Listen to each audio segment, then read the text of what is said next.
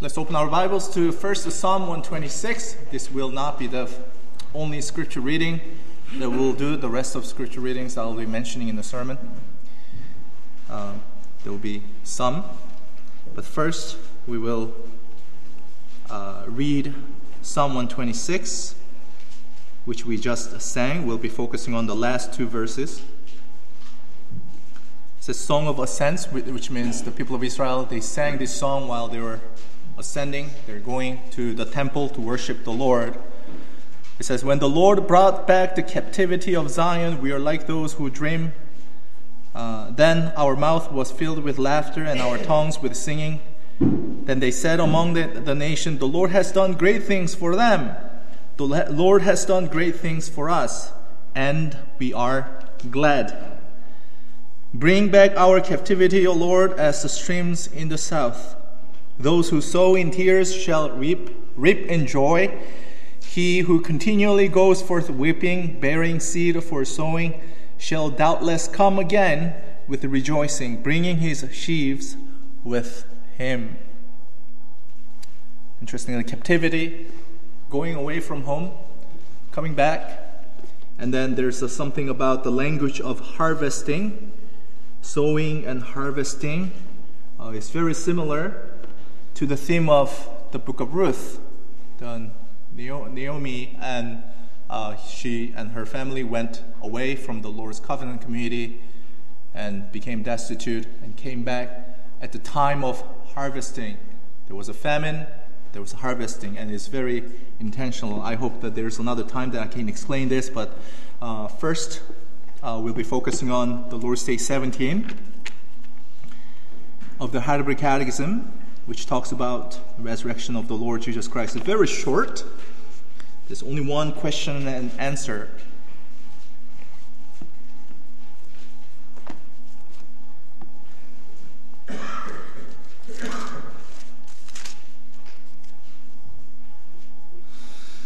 Lord's Day 17, question and answer 45. How does Christ's resurrection benefit us? First, by his resurrection he has overcome death, so that he might make us share in the righteousness he obtained for us by his death.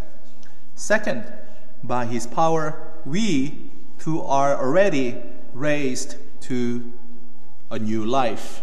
Third, Christ's resurrection is a sure pledge for us of our blessed resurrection. And it says in the footnote number 3, Romans 8:11, 1 Corinthians 15, and Philippians 3. If I may just go one of them, which is the second one, 1 Corinthians 15, well-known passage. I'll just read it to you. 1 Corinthians 15:20, "But now Christ is risen from the dead and has become the first fruits of those who have fallen asleep."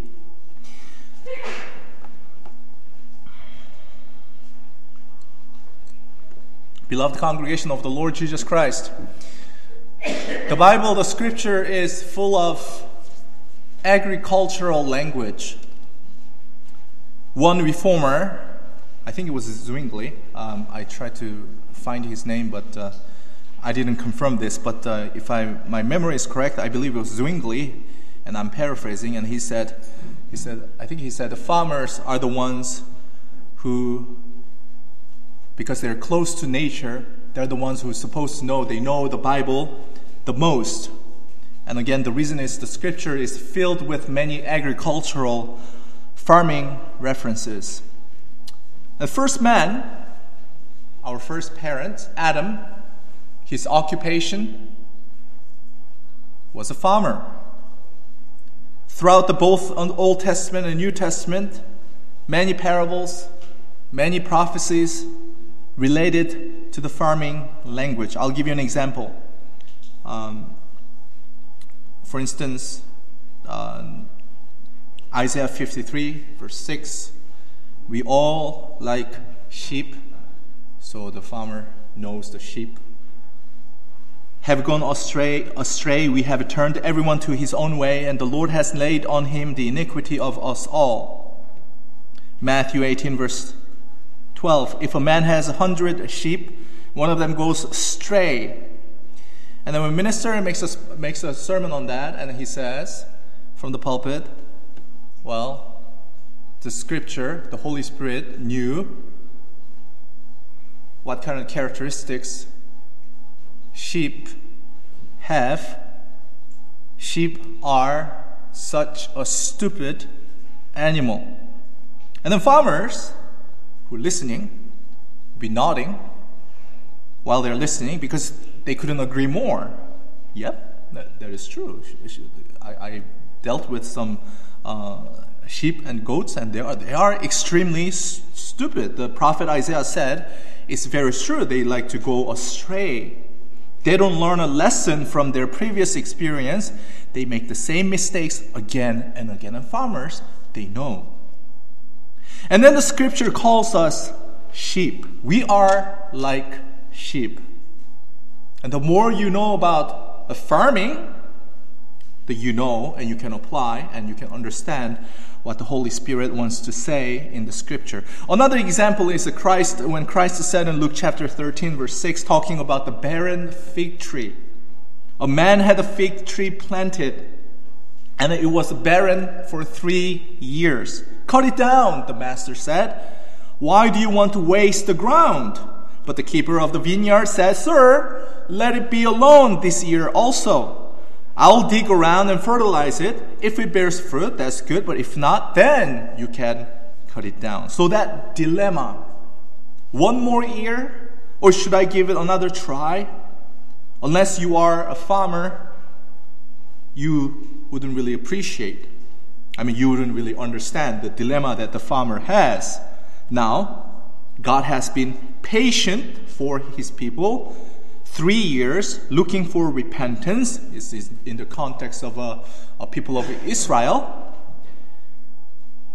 It is not unjust even if God brings an axe and chop it off the tree right away, but because He's gracious and patient, He gives another year and looking for fruit. So again, filled with farming references. The whole Scripture, the whole redemptive history from Adam to Revelation can be summarized in the farming term. 2 words, planting and harvesting, sowing and reaping. The Apostle Paul, when he talked about the resurrection of Jesus Christ, which is the most important event of history, he described the resurrection like this, as I just read. But now Christ is risen from the dead and has become the first fruits. Fruits. Again, the farming reference. First fruit of those who have fallen asleep.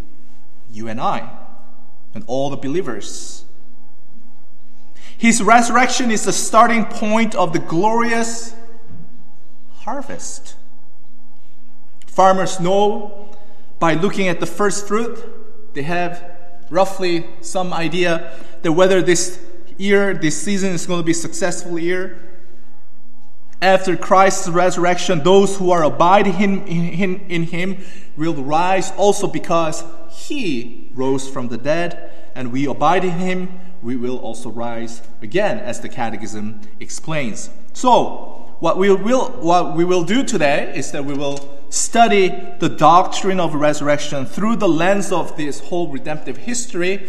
We'll do it a little bit differently, through the lens of the agricultural language that the redemptive history uses. And then, namely, planting and harvesting. So the theme is very simple. His resurrection is the first fruit. This came from 1 Corinthians 15. And the first point, planting. You have to plant first. Planting, and the second, harvesting. So our starting point of a small journey start from 1 Corinthians 15. Christ is risen from the dead. He's the first fruit of those who have fallen asleep. And let us listen to what Christ says in Matthew 13. Matthew is full of many parables. If you can open your Bible with me. Matthew 13, 37. So if your eyes can just skim through as I read. They'll be nice. So Jesus told the parable of wheat and tares. The wheat had to be gathered. Tares will be gathered as well, and it will be thrown into the fire. Wheat will be gathered into the barn. And Jesus said, "He who sowed good seed is the Son of Man. The field is the world. The good seeds are the sons of the kingdom, but the tares are the sons of the wicked one." The story goes like this. The good man, good farmer, he sows good things, wheat. And then his enemy came, and he also planted tares, bad seeds. Verse 40 and verse 41, at the end, the Son of Man will send out his angels and, listen to what it says, gather tares. Again, at the end, harvesting will happen, and they will be burned in the fire. Verse 43, but the righteous will shine forth as the sun in the kingdom of their Father. If you flip your Bible a few pages before, that's the chapter 9. Chapter 9, 37. So another key point. Jesus said to his disciples, "The harvest is truly plentiful, but the laborers are few. Therefore, pray the Lord of the harvest to send out laborers in his harvest." Therefore, pray the Lord of harvest. The Christ calling his Father the Lord of harvest. Cross-reference Matthew 24:31. At the end of age, Christ will send his angels with a loud trumpet call, and they will gather all together his elect from here and there. Again, gathering of the fruits or crops. So, there are so many other passages I can go to, but I will just show you these ones. And remembering these ones, in Matthew, when Christ said he will gather his elect by sending his angels, we can think as God the Father as farmer, the Lord of harvest, sending his angels, servants, to gather the crops. So you can imagine that in your head, because that's the language the Lord used. Now, harvest is a joyful part. At the end of the season, the farmers look forward harvesting. That's why they've been doing all those hard works. But if you want to harvest something, first you have to put something in the ground. No seed, no fruit. Our first parents, Adam and Eve, they had to learn that in a hard way. Before he sinned, he could wander around in the garden and he could see any fruit except the one fruit, one tree in the garden, and he can take the fruit whenever he wanted, piece of cake, and just ate them. But after he sinned, he had to labor. He had to sweat. Genesis 3. Let's go to Genesis 3. I mean, I'm sure you know the passage very well, but it's always good to thoroughly examine. Genesis 3:15. Everybody knows that passage. So after he sinned, the Lord said, "I will put enmity between you and the woman, between your seed and her seed. He shall bruise your head, and you shall bruise his heel." Seed, eh? It's interesting. I'll come back to that. And then later, 2 verses later, and to Adam, the Lord said, "Because you have heeded the voice of your wife, and have eaten from the tree of which I commanded you, saying, you shall not eat of it. Cursed is the ground for your sake. In toil shall eat of it. You shall eat of it all the days of your life." So again, before the fall, there's no need of toil and labor. It's pretty clear. And now, after he sinned, he had to labor. He had to plow. He had to plant. He had to water. And then thorns and thistles came and made the labor very difficult. So again, agricultural language. And this curse of toil and labor came along with the worst enemy, death. Along with the curse of death. Cursed is the ground for your sake. Cursed is the ground for your sake. And then in sweat of your face you shall eat bread till you return to the ground. For out of it you were taken, for dust you are, to the dust you shall return, which means you will die. So you can see that this curse of death is connected to the curse of labor. So Adam, our first parent, he had to labor, and he also, by description of Lord's Day 4, he also put all of us under this curse, and so we have to work as well. Yet, here's the thing. But still, God was gracious. He was gracious that at the end of the labor, Adam could still bring food on the table. We just sang from Psalm 126, those who sow in tears shall reap in joy. After long hours of intense labor, back-breaking labor, or quarreling with customers, or a mental exhaustion, at the end of the day you come home, you see you're enjoying food, and your children sleeping well and having nice time and enjoying food because of your labor, and you have peace in your mind, and you bless the name of the Lord.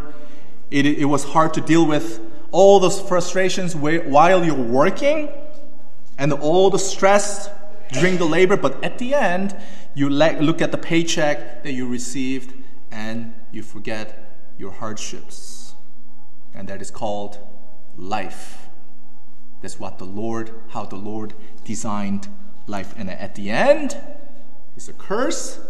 Yet at the end, there is a blessing. And that is how God designed our lives. That is also how God designed redemptive history. You see, in the curse that God gave to Adam, even in that curse, God foreshadowed blessings. He foreshadowed the work of Jesus Christ. God foreshadowed how Christ will save his people from the destruction. How? The same way that Adam did. By laboring. By planting seed into the ground, plow the ground, water the ground, and dug around and fertilize the plant, and at the end, harvesting the fruit. Labor, blessings. Now, Christ said in Luke chapter 24, 27, that all the Old Testament, the writings of Moses and prophets and Psalms were written about him. So even this Psalm 126, those who sow in tears shall reap in joy. He who continually goes forth weeping, bearing seed for sowing, shall doubtless come again with rejoicing, bringing his sheaves with him. So how can you say this passage, it's about the captivity, people coming from captivity. Yes, it is. How can you say Psalm 126 is about Jesus Christ? Did he sow a seed in tears and brought his crops with rejoicing? And the answer is yes, he did. Yes, he did plant, and he is in the process of bringing crops with him, rejoicing. First, he did plant seed. What kind of seed is that? Well, that is the seed of woman. Genesis 3:15. Christ himself planted himself so that later those who belong to him, those who are united with him, may die with him and rise with him together. You see, when God announced the curse that men will have to toil and labor for fruits, God gave a promise, as we read from Genesis 3:15, that the seed of woman will bruise the head of serpent. In original Hebrew language, the seed of woman, seed, which can be translated offspring or descendant, is the same word as, literally, seed that you plant in the ground. And here's the key passage, John 12:23. Christ said, "Unless a grain of wheat falls into the ground and dies, it remains alone, but if it dies, it produces much grain." He was talking about himself. He said those words before his death on the cross. He has to die and he has to be buried, just like a seed buried in the ground. And this work of Christ, planting the seed for the redemption of man, was very intensive, bitter, exhausting, shameful, and excruciating labor. But by his labor, we can rest. By his toil and his sweat of his face, we can enjoy the fruit of the garden. By his labor, we enjoy the fruit from the tree of life. But as long as John chapter 12 is concerned, again, very difficult labor, but in the same chapter, John 12:27, Christ said, "Now my soul is troubled." And he's expressing how labor-intensive that his work was. "Father, save me from this labor. The hour has come that the Son of Man should be glorified." However, let us not forget, and I emphasize once again, that the Son of Man, the seed of woman, first, before you want to harvest something has to go into the ground, which means he had to die. Before his resurrection, he had to die. Just as the seed has to die in the ground before it produces fruits. So Christ planted the seed of woman himself. In other place, Christ describes this seed going into the ground with the different expressions. He said, "As Jonah was 3 days and 3 nights in the belly of the great fish, so will the Son of Man," he's talking about himself, "will be 3 days, 3 nights in the heart of the earth." So the language is very clear. Second, so he planted seed of woman and he resurrected. But does that mean his ministry stops? No. He still is working, laboring. Second, he plants another kind of seed in another kind of field. In the other type of earth, namely dust, he planted his word. We can say previously, he planted himself into the heart of the earth. He plants another seed in the heart of dust. You. Namely, he plants his word. Remember, we are made out of dust, and to dust we return. Christ plants his word to revive us, revive our hearts. That's why in places like Matthew 13, parable of seed, again, Christ calls his seed, the seed, his word. Behold, there was a sower went out to sow, and some seed fell by the wayside. Birds came, singing, ate the seed. Some fell on the stony ground, and they did not have much earth, scorched by the sun. Some fell along the thorns. Thorns came up, choked them, symbolize the pleasures of this world. But the seed fell on the ground, good soil, produced many crops, some 100-fold, 60, 30. He who has ears to hear, let him hear. That's how the parable goes. So Christ, he plants his word in believers' heart. And that is also, I tell you, labor intensive. Why? Because in another passage, Prophet Isaiah said, we are all like a sheep, like to go astray. We have this tendency, if we hear the things that we disagree, if I feel like I am being chastised, I want to run away. We have this sinful tendency, very natural tendency, to reject the word instead of repenting.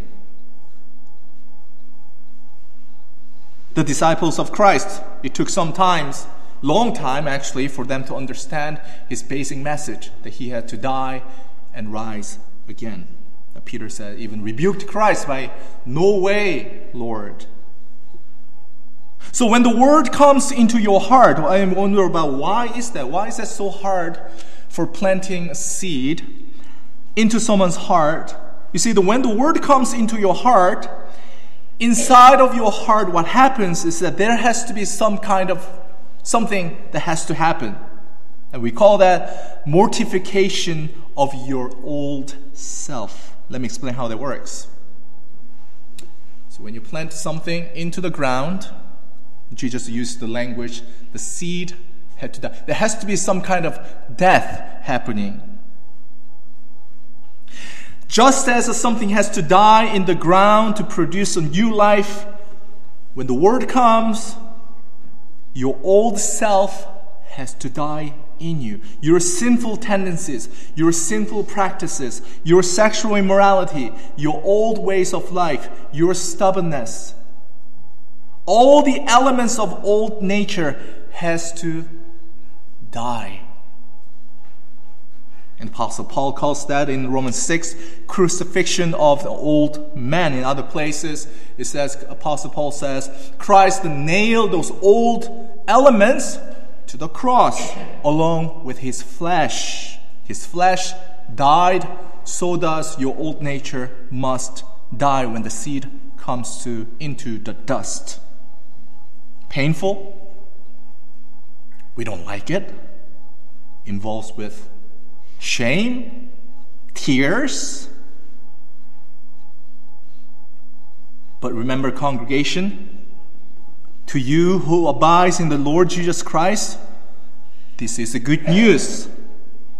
The suffering that you participate, as I said before, at the end, there's blessings. It is a curse, yet at the end, there's a blessing. Those who sow in tears shall reap in joy, who continually goes forth weeping, bearing seed of sowing. In other words, in our spiritual battle, those who continually weep and cry because they genuinely repent from their sins, and the word, because of the word that rebukes you, the word is planted in you. At the end, it will produce delicious fruits. He who continually goes forth weeping, bearing seed for sowing, shall doubtless come again with the rejoicing. That's the promise. Bringing his sheaves with him. So this can be applied in both ways. Jesus Christ, his works, at the end of his works, he will bring his crops to heaven. And now us, that planting, that happening in our hearts, that those who genuinely cry and weep for their wrongdoings and dying of the old nature, the seed that planted in your heart will also bring delicious fruits. That is a salvation. You will be part of the pleasant harvest. So, this message shapes our perspective of the gospel and gospel ministry. Gospel ministry is planting a seed, the word, and harvesting crops, the fruits of the Holy Spirit, the transformation of people, It's something that we should rejoice together. When a sinner repents and comes back, we rejoice together. It's a harvest. Again, the labor is intensive, difficult, bitter. And home visits for the elders can be very difficult in that sense. Ministers preaching some of the messages can be very difficult, but indeed, those who sow in tears shall reap in joy. And the question is, for you, congregation, do you want to participate? Do you want to be part of this glorious harvest? Actually, you already are.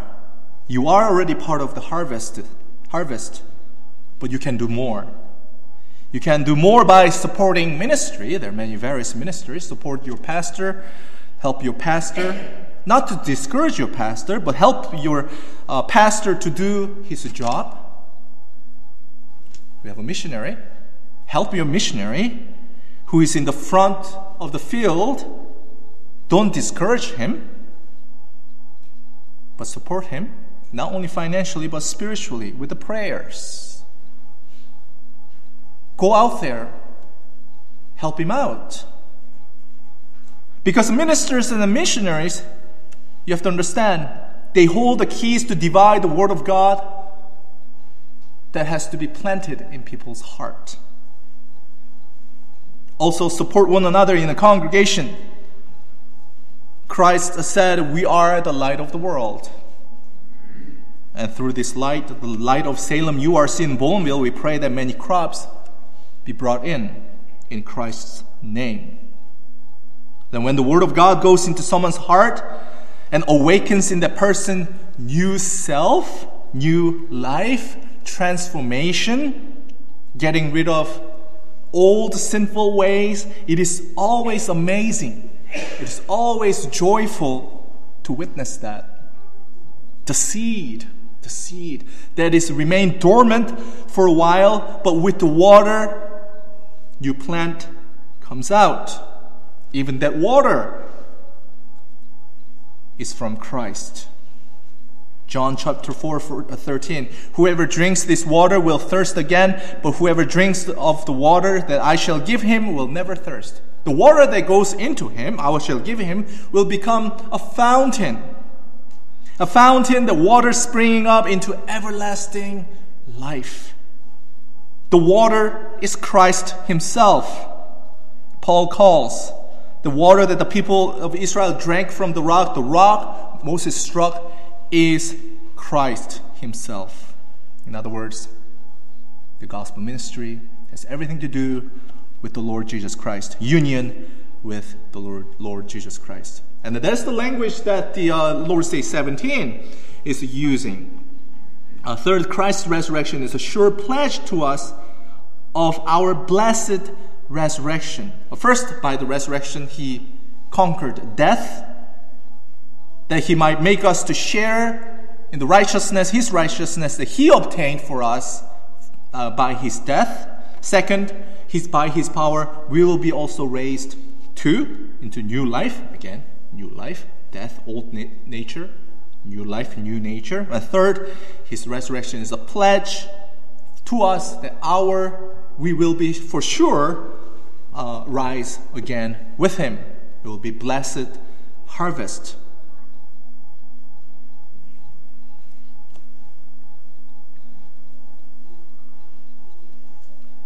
Now, in the Old Testament, there are many regulations, laws. One of them is keeping the Sabbath.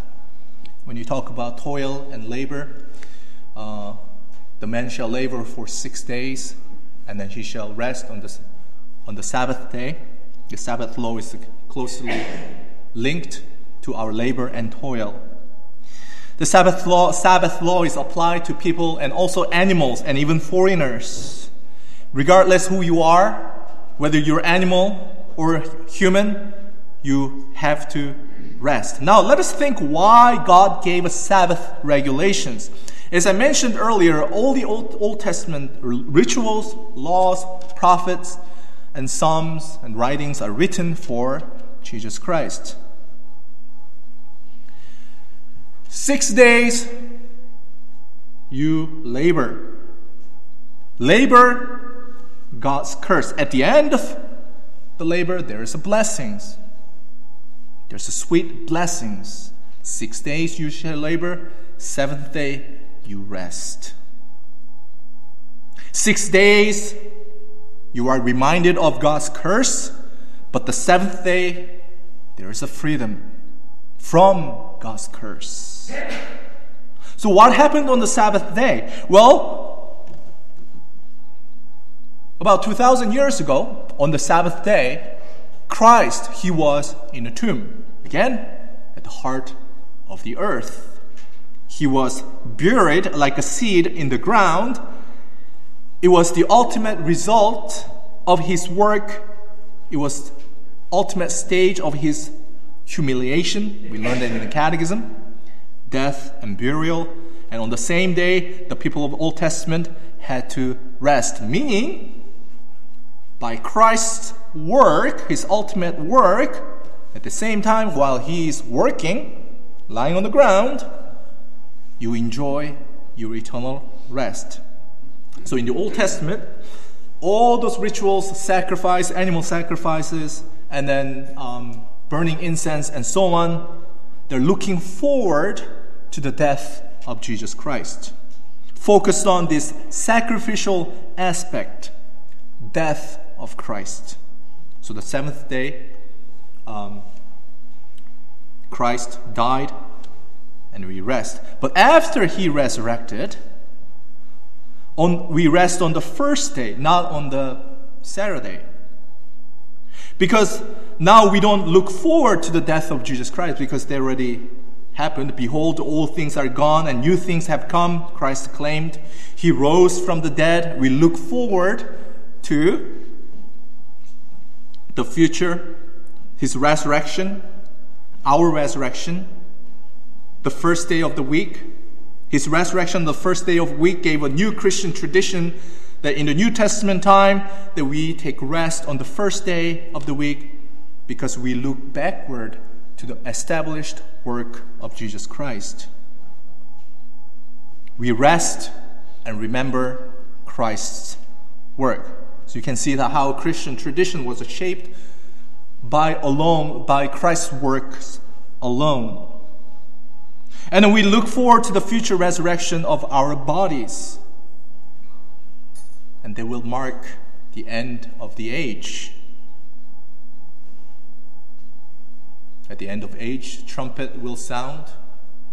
He will gather believers from here and there. Again, using the farming language.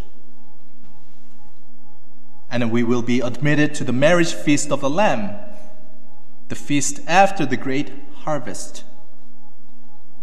Matthew 25:34, I will end the sermon with this. That the kings will say to those who are right hand, "Come, you blessed of my Father, inherit the kingdom prepared for you from the foundation of the world." Those you, brothers and sisters, who believe in the Lord Jesus Christ, that you look forward to the feast that comes after the harvest.